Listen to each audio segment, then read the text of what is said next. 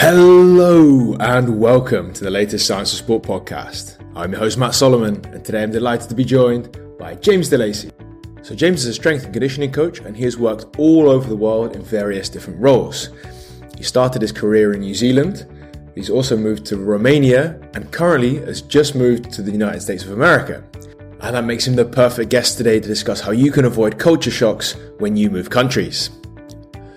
So without further ado, it's time to welcome James onto the show. So James DeLacy, welcome to the Science of Sport podcast. It's a pleasure to have you here again. Yeah, man, I think this is number 5. Something or maybe, like that. Maybe if you count the old research, whatever they call the old research video things that we used to do for the members back in the day. But this might be the 5th appearance now.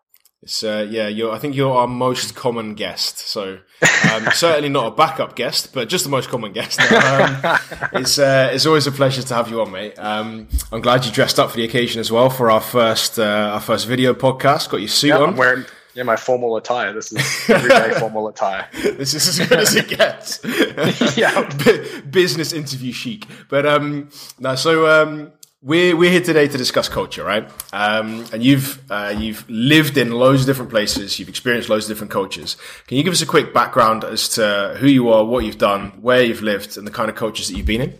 Oh my gosh. Okay. Whistle stop. I won't go too deep. Worked mainly in professional rugby over 3 countries. So New Zealand, where I'm from, USA, where I'm based now, and Romania twice. Twice. So those are 3 countries kind of worked in the different cultures there. In terms of what I'm doing now, I'm kind of just doing my own stuff online since the pandemic, host my own podcast, Sweet Science of Fighting podcast, just a shameless plug while we're at it. Do a whole lot of other stuff. I don't even know what I do now, but it's still strength and conditioning, physical performance stuff, and then some other things with online business and business, kind of like the business side, which has been quite fun.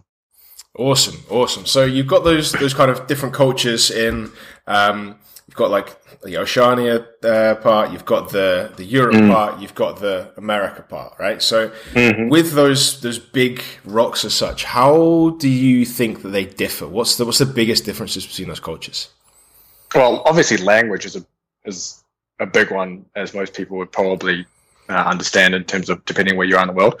But what's nice, at least, is when you come from a country like New Zealand, it's a melting pot of cultures. It's like a multicultural country. You've got everyone and everything there.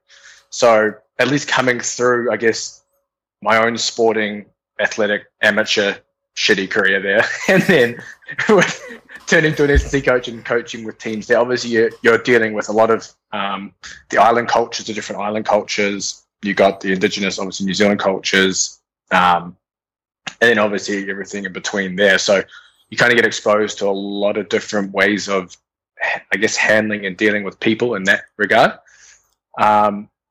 It's funny because even within the sport, though, the sports have their own cultures too, right? So obviously you've got rugby around the world. There's a rugby culture, but there's kind of little nuances, I guess, within that, how people like to train, how countries like to do things as well within the sport. For example, I guess you could say Romania having recently come out of communism, I guess 30 years ago.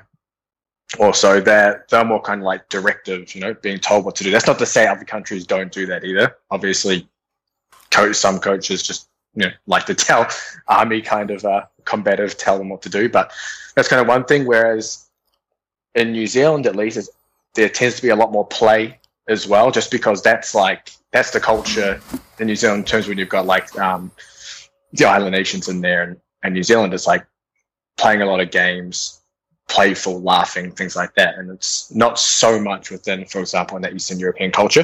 But that's not to say you can't bring that in there too, right? So obviously professional teams around the world recruit players from around the world. So you always get a blend of cultures. It's never just the one thing in that country. So it's almost like you can bring that culture in. Within the USA, I guess you could say training culture here is so instilled in sport that I guess like S&C is such a big component of sport anyway that it's not such a big deal. Like most people here, I don't want to go bagging. You can, mate, you can. But like some of the, this is not representative of all American coaches, American everything, but just like generally, it's so geared towards being the last one to leave, working hard, being as strong as possible, grinding. That's kind of like the culture that you almost have to try to pull them back from that a bit. Not everyone, because obviously it's not such a big sport in America. You actually have a lot of internationals anyway that kind of bring a different culture to it. But if you had a team of just American players, maybe they come from a football background or whatever, that's kind of thing you'll get. But because rugby is so niche anyway, a lot of the players don't come from those sports. So it kind of evens it out too. Yeah. So it's not the stereotypical American, like bald, massive, probably fat, goatee, chinos, inexplicable polo t-shirts coaching. You can see it before. You can see it in front of you, right? Like with a microphone for no reason. Like, a megaphone. That's just the voice. Nah, we'll stop destroying the Americans. We like them too. But I live here now, so I'll lose my green card. I was going to say, you got trouble, mate. I'm just going to go on holiday. So you've got those different cultures, right? Like, what are the biggest challenges that you faced with those different places? Well, language is obviously the biggest one. I mean, you've done well where you are because you've fully learned the language, and that's a huge thing for buy-in too. I guess I tried learning like a few things so I could kind of instruct certain things in Romanian. I got to a point where I could basically almost take a whole session in Romanian, just really broken, shitty Romanian. But some of the players really like that because it's almost like, hey, he's trying to learn our language, learn our culture to be able to get by and stuff like that. So that's kind of the biggest challenge. It's hard to really relate to, I guess, some, like USA, New Zealand, all that, because we're all English speaking, is relatively easy to relate to the players. But obviously when you get to different languages, even with the translator, it becomes difficult to relate. And then even the way, I don't know, just things are done and general, I guess, conversations and stuff like that, it still becomes difficult because it's just so different, at least when you're comparing things like Eastern Europe to like how laid back New Zealand is. You could almost think of New Zealand as like beach bum culture, really chilled. USA might be a little more work hard, blah, blah. And then like Eastern Europe might be like kind of tell you what to do whatever. But when it's funny, it's like one of the main things I've noticed in Romania is when they talk to you or when they talk to each other, it always sounds like they're fighting or arguing, like always. And it's like, you don't know if they are or not. And also when they talk, like if I'm talking to you somewhere, whatever, we'll stand kind of like side by side or kind of angled. But in Romania, they'll stand right in front of you and talk to you. But it's not confrontational, but they'll talk to you like in front of you, in front of your face. That's kind of, I wouldn't say off-putting, but it's different to what you're kind of used to, So these are kind of things that you learn, I guess, working in different places too. And in terms of that language barrier, like how can you best overcome that, right? Because it's not as if every coach is going to learn the language perfectly. So assuming that you can do some things to learn some words and some bits and pieces, like what are the other things that you can do to overcome that language barrier? Man, you just get good at coaching without talking or trying. I mean, even if they don't know the language, they'll know probably some basic words. So you almost teach them the English word for whatever it is you're trying to cue. But other than that, you just find ways to be able to get across whatever your point is without, and you'll have used the players as translators, basically. That's the workaround. And in terms of like coaching, so you mentioned cues, for example, do you then, instead of making it a verbal cue, do you use a lot more demonstrations? Is that adjusted to the people in front of you? Yeah, but I'll still do verbal at the same time, but it will be always demonstrated what I want anyway. I mean, people say like, okay, yeah, you don't know the language stuff, but obviously a lot of the head coaches that come in, don't speak a lick of their language, and they come in and they're able to do whatever they need to do. Not always, hasn't always worked. So right now in Romania, they've got a coach that's from the UK, and they're doing quite well. But when here in Austin, we brought a coach in that was French, and he didn't speak, he barely spoke any English. And it's almost like the reverse doesn't work. So bringing a foreigner who doesn't speak English to an English-speaking team doesn't work, but the vice versa, English-speaking to a non-English-speaking team can potentially work. And I think that's mainly just because of maybe the level, maybe because generally, this is a very big generalization, so no one can come shit me out on this one, but generally the English-speaking countries are better at rugby. So that might be a general thing. Which countries would you include as not good at rugby then?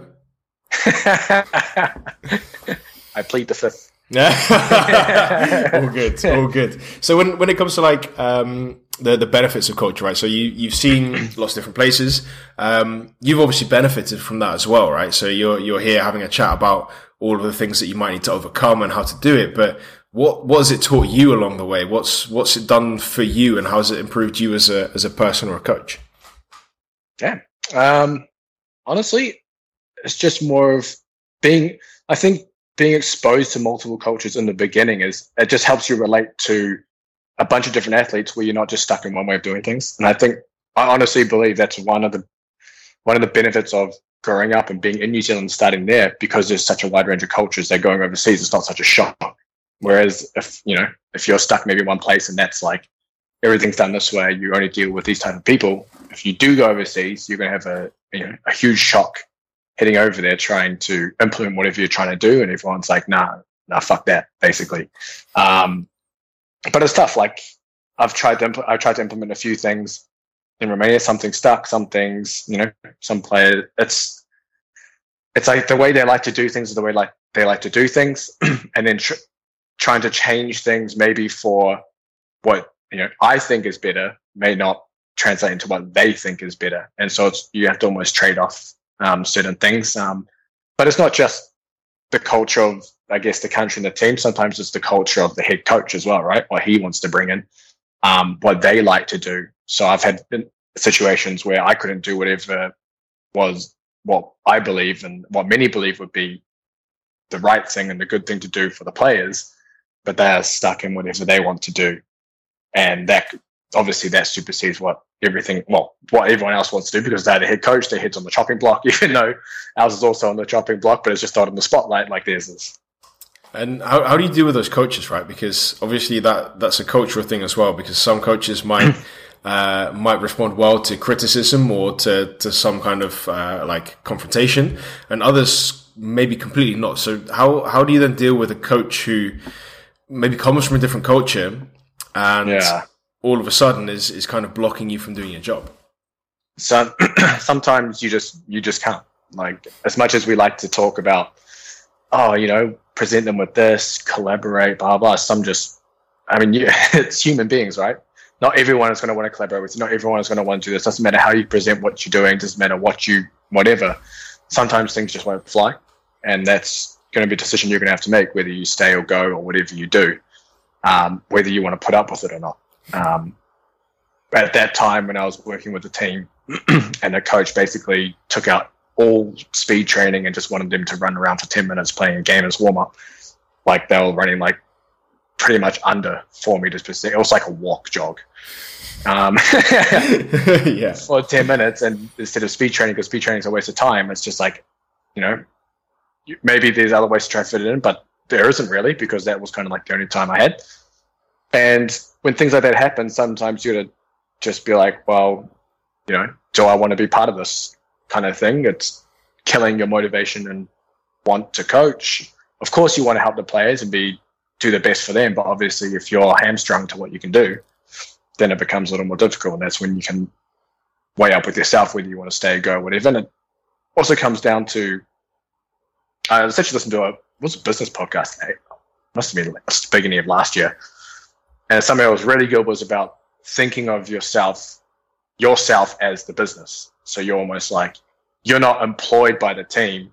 They're contracting you because you're the business. So is this a good fit for the business? And their business is you. Is this a good fit for you as the business? So there's little things you can kind of think about, like, is this taking my business yourself? Is this good for that? I guess for building yourself and your business. I think that's some great advice. And when it comes to advising coaches and athletes, like, if they're expecting a culture shock, right? So let's say you're used to working in New Zealand your whole life, and you're going to go to Romania. There's going to be a fairly large culture shock. So what can coaches or athletes do to minimize that culture shock? Because athletes as well, they can just be taken at the pinch of they literally just turn around like, okay, you've got 6 hours, sign your contract. You're getting on a plane. The transfer window's tomorrow, so see you later. So like, how do you deal with that kind of culture shock, which might be fairly unexpected? Yeah, I did that New Zealand to Romania. That was the first one I did. That was like, I don't know. I wanted to get out and work full time. Obviously, New Zealand's small, so getting out to work full time and coach and stuff like that, for me, it was just like, I'll take any risk and go anywhere. And I didn't mind. So the biggest thing is just to immerse yourself in their culture. I mean, I can't say, I mean, from my experience, like, I never found it scary or whatever, because it's like, you get to go see a new place and you're getting paid to live there. If you're with a team or contract, you're somewhat getting looked after. You're probably being housed or whatever, so you don't have to worry about that stuff. So you got things you don't need to worry about. And it's just immersing yourself with the staff, the players, getting to know the culture, the food, whatever it is, and being able to do that stuff is, you'll settle in relatively quickly. It's like, because you're already part of the team. You're not going there, for example, I'm going to go on an OE by myself. I don't know if somebody wants OE overseas experience for, I guess, any non-Commonwealth people, but since you go overseas by yourself to go try find whatever it is, and you're kind of like going from on the backpackers or whatever, this here, you're straight into a team environment. So you've got essentially friends ready to meet you, that you're going to work with, colleagues and all that stuff. So I guess in terms of getting ready for it, it's just kind of embrace it and immerse yourself. And like when as a young person who's maybe not experienced any other cultures before, like what kind of top tips would you give them? Because you can think for yourself, for example, maybe you were 23, 24 years old. You're like, cool, I want to go see the world. Let's go do this. But it could be a 16-year-old who's just been signed by a rugby team, a football team, whatever.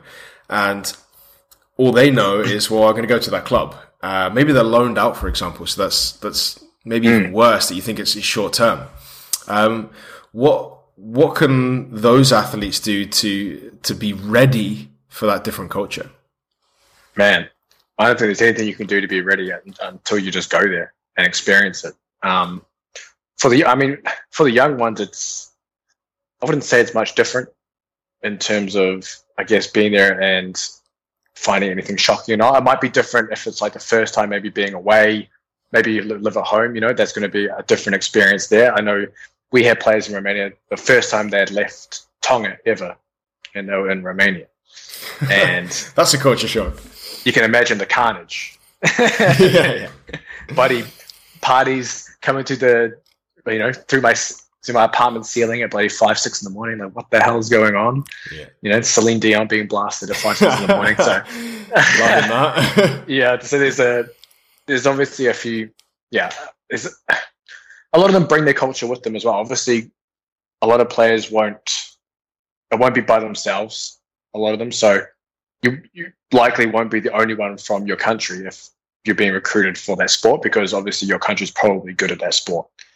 So, for example, pretty much everywhere I've been, we've had multiple Kiwis, South Africans, Australians, Tongans, Samoans, whatever, and they kind of all come together anyway. So, I guess if you're young and heading overseas, if you have those people within your club, obviously you'll automatically start making friends with them and kind of hanging out with them, and that will kind of lessen that culture shock too. And like, I suppose there's some people who don't necessarily have someone from the same location, but there are other foreign players as well, right? So, or foreign staff members. Yeah, exactly. So I can imagine that makes it a little bit easier to combine, even if there's a guy from New Zealand, but also a guy from America, and they're both working in Romania. Well, at least you can both speak English, or at least you're both the foreign guys, so you're seen by the team as the foreign guys instead of that guy and that guy. I can imagine it makes it easier as well. Yeah, and some English-speaking cultures are so similar, like New Zealand, Australia, South Africa, the islands. It's like the culture is so similar. Like straight away, you gel together. Like in terms of those, especially because they're big rugby playing nations. Yeah, at least within rugby. So you gel together so quickly because you all can all relate to the same things. Like the cultures are relatively the same. Even like if you think New Zealand, Australia, South Africa, you're like, okay, they're so different, but the lifestyles are so similar that it becomes quite easy to do that. So it's some things I've noticed. Well, I mean, even with people from the UK as well, like it's still some. I mean, we're all Commonwealth nations as well, so that makes it a little, I guess, easier to relate because the lifestyles aren't too different. Yeah. Nice. I think that's an excellent little piece of advice for a lot of people to try and improve those different areas, attack the language barrier, try and learn a little bit of the language, but potentially also adjust your coaching where necessary, and of course to try and overcome those big shocks and prepare yourself well, and try and make some friends who are in the same boat as you as well. So I think that's some fantastic advice. James, massive thanks for your time and effort. I really enjoyed it, and look forward to the next one. All right, thank you. How long did it take you to learn Dutch? It took me probably about a year to be able to say enough stuff that people didn't stop me and just speak English. And then probably another year or so to be like, right, we can do this. And then as soon as you get to a certain point, you just keep going. So did it change anything regarding buy-in or I think buy-in from everyone. So like when I went there, it was clear that my intention was to learn it and to do it. And in honesty, so I did an internship for a year, and by the end of it, I can kind of coach a little bit. Then I went away to Dubai for a year. That was another cultural experience. And I came back again. So by the time I come back, then I was coaching in Dutch the whole time. Did another internship, and by the time I was employed, then everything was in Dutch. So that makes it a really easy sell to the people who want to pay you money to do this. At least I'll do it in your language. I mean, if at some point they say, it's completely fine, but maybe they'll change their mind, or maybe it's a pain in their ass, or maybe they just don't want to speak English the whole time, whatever, then you kind of insure yourself against any eventuality. And I think as well for the younger athletes, they might not be confident in speaking English, even in the Netherlands where their English is fantastic. And also, I would hazard a guess, although I've not tried it, that if you're going to do a max squat and someone's going to start speaking English to you in between your sessions or in between your lifts, I can imagine that's just draining. You're like, I've got to think about this as well. All I want to do is just stand up really, really slowly with weight on my back. Like that, it's I can imagine that plays into it as well. So those combinations I think are important. When you put it all together, then I think it makes a big difference. Yeah. Didn't you say in Dubai as well? You were telling me a while ago, like the parents were hectic over there? And they were dropping kids off on Lamborghinis and stuff. Oh, mate, the kids drop themselves off in that. I remember a specific situation, right, where there was a kid who was not turning up to the gym, and the team manager was like, right, we're going to fine him his wages. I'm like, cool, good, we're getting somewhere. That's brilliant. He gets fined $250, and he's 18 years old, and he rocks up in a Ferrari, and I'm like, don't bother finding him, mate. Like, it's just administration for you. It doesn't matter. This doesn't hurt him. Those cultural things are a little bit of a shock to the system as well. But that's a different story for another day. Oh man, some of the things you have to deal with as an S&C coach. Yeah, I think looking back at it, it makes you better, right? So like one of the things I just asked you about how it improves you as a coach. Yeah, it improves you as a coach because not only do you get cool stories out of it to tell other athletes, like, hey, at least you're not that bad. You can get a laugh out of it, but also you learn to deal with those things and to challenge the athlete in a different way and convince him in a different way. Coach him in a different way to get the result that you want. And if you can't do that, that's fine. Maybe he needs a different coach. Maybe another person can get a different reaction. And maybe with time it all comes in. But maybe they just never put the effort in. Maybe they fail. Well. Maybe they fail. But they could be helped. But they could be damn good sporting athletes. Oh yeah. And then what do you do in that situation? You know, if someone's a shithead in whatever training and they half-ass everything, but they're the star player, you know, then that's another culture thing too, right? You're going to be able to try and manage that around everyone else. But I think as well, when you're looking at that, players know, you know, if someone's like this, players know how good whoever is, and they're like, okay, they understand that, and they know they might need to work harder to get to that. It's not like a preschool where it's like, oh, he doesn't have to do anything, I don't have to do anything. And you have players like that. If you have players like that anyway, like, it gets to a point where you're just like, fuck him, like, you know, they're wasting your time. They're wasting your time too. If you think about it, like, yes, you're employed by the club, and your job is to train them and stuff. But you're not there to motivate and make players do things. They need to come. It needs to be on their own accord. It needs to be athlete, like it's what they call athlete led, right? So it can't become from the top down. Yeah, I mean that's also a very European Western way of thinking about it, right? So like you mentioned in Romania, where it's not necessarily the case that it's all intrinsic motivation and for sure. Yeah, I mean we live in a very nice society where everyone gets medals for losing. Like if you don't live in a society where that's the case, then results matter. And at the end of the day, if you can't get results because you didn't work hard enough, then it's your own stupid fault. Yeah. But if you get results without working, then sometimes, especially when you've succeeded in everything else in your life, or you don't have to fail, then why would you work harder? So it's difficult to convince those people to do it. You should see in Romania, like, because they still run almost like a communist. I don't want to say a communist. I'm just going to say communist regime. No one come after me again. A communist regime for their like Olympic sports, right? So they have a system where it's their job. Like they get paid to come in, and I'm going to take weightlifting for example, because that's kind of what my wife's most involved with, and when I was kind of around there as well. So weightlifters, young kids, they'll get paid that money to go to the parents. Like some of these kids are like dirt poor, like can't get by. Money goes to their parents. It's kind of like they help support the parents by doing a sport, but. So they show up every day because it's their job. They get paid by the club, even though it's probably late most of the time. But if they win a medal at nationals, you get essentially a pension for life. If you win another medal at, say, Europeans or Worlds or Olympics, whatever it is, you're sorted for life. You get that money forever. So, but also the coach does. The coach also gets the money. So there's a big incentive for them to make it, because if they don't, they're going to go work at the supermarket or whatever.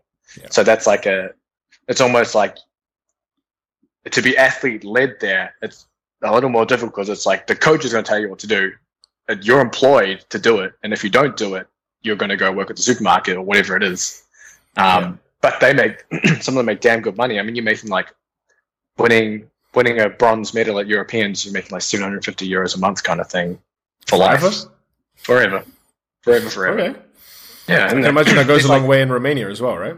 Yeah, and then obviously you stack medals up and records or whatever, and it goes across all those sports too. There's lots of retired athletes and stuff like that, and then coaches and things too. So that's why if anyone knows weightlifting, if everyone knows the heavyweight Lasha from Georgia, he only breaks the world record by 1 kilo every time he competes, because every time you break the world record, you get a shit ton of money.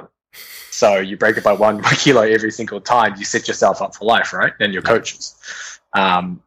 So it's kind of there's another thing to go into culture, right? So something like that is a little different than outside of the world, where athletes, they're paid and contracted, and I guess you get win bonuses too, but it's not like from a young age you're there, you have to do it, blah, blah, because you're trying to support whoever it is and trying to do it to basically to, work whatever it is. I think, it's a nice situation to be in where the fail or the fallback option is a minimum wage job, which will probably still pay the bills. Like, I'm not saying that we want to be in that situation necessarily, but it's very different to being in, like, not being able to feed your family, brothers, sisters, mum, dad, whatever. So, without getting too political about it, I think it's generally nice to be in a society where that's the case. But in terms of sport and performance, certainly interesting to see where the pressure can create diamonds, right? Yeah, for sure. I mean, there's always the underdog story, right? Always the underdog story in most sports, and they're the ones that people love because they've come from nothing and they've managed to do something with essentially not many resources, backs against the wall kind of thing, and that's what people love. I mean, that, I guess doesn't relate too much back to, I guess, team sport culture and stuff like that. You have a few in there, but it doesn't kind of give you any kind of guidance as a coach to what you're going to do. Absolutely. So, James, massive thanks for your time and effort today. I really appreciate it. I like the little rogue stick bit at the end there as well. That was really good. I only like going on the fly, man. You look at me these questions, and then I have to look at them before, and I'm like, just go freestyle. But thank you very much, mate. I really appreciate it, and I look forward to the next one. All right, perfect. Thank you. Cheers. Cheers, buddy. And that's it. Once again, a massive thanks to James for all of his hard work on today's podcast. I really appreciate it, and I'm sure you do at home too. Before you leave, I want to point you in the direction of the Coach Academy. And the Coach Academy is a series of lectures broken down into bite-sized chunks. So if you've enjoyed today's podcast and you want to find out some more about how you can improve sporting performance, all you need to do is hit the link in the show notes in just a few seconds' time, and you can get into the Coach Academy completely for free for 7 days. And if you have enjoyed today's podcast, it'd be fantastic if you could give us a like and a share on social media, and it'd be brilliant if you could recommend us to a coach, a colleague, or even a friend. And that's it. Once again, a massive thanks from me. I'm Matt Solomon for Science of Sport, and I'll speak to you next week.